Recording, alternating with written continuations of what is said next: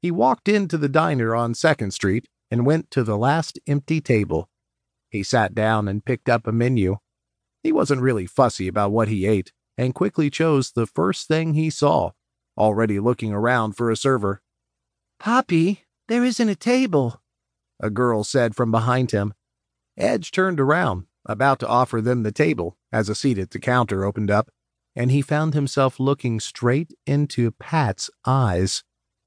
"Here, you can have this one, Pat." He stood and was about to leave. "Is this a friend of yours, Poppy?" the girl asked. "He looks like the man in some of the pictures in the album on the counter." She alternated looking at him and Pat. "He was, a long time ago," Pat said, and he swallowed hard. Edge watched his throat work. "Emma, this is Mr. Edge. He and I were friends once, before he left town. We haven't talked in quite a while." "I'm pleased to meet you," Emma said, extending her hand like a young lady older than she looked. Edge shook her hand and then turned to take the stool, but found it already occupied. He shrugged and was about to step out of the way when Pat sighed. "I don't want to take your table. Emma and I can wait for another." "Just join me. The tables aren't turning."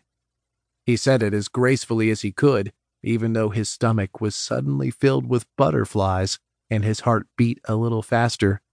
"Please," he added softly. "Poppy, I'm hungry," Emma said, and Pat motioned toward the table. "Thank you." He slid into the booth after Emma. She was already looking over the menu, chattering on about what she wanted to eat. "I don't want any of the fake macaroni and cheese. Can I have chicken?" she asked, looking up adoringly at Pat. "Certainly." "With honey mustard. It says they have that." She put the menu aside and turned her gaze to Edge before picking up the crayons from the holder on the table. "Do you have any kids?" "No. I thought about having them at one time, but I wasn't ready, I guess." He saw Pat's intense gaze and knew he was hanging on every word. "I love children, though." "Then why did you decide not to have any?" Pat asked, and Edge felt the chill in the air turn frigid. "Not everyone is as good a daddy as you are, Poppy," Emma said, and right there Pat melted. His expression softened, and he turned to Emma, his eyes warming and filling with total adoration. Edge turned away and bit his lower lip. He was actually jealous of a little girl.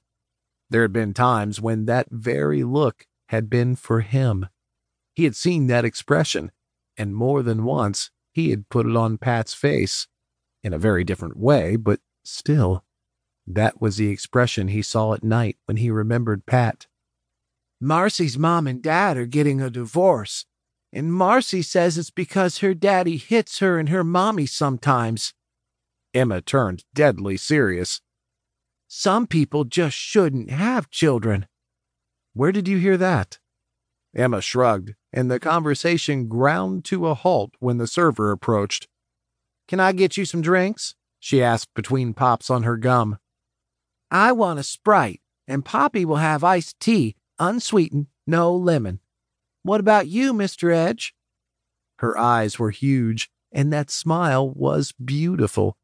Emma was going to be a man killer when she got older.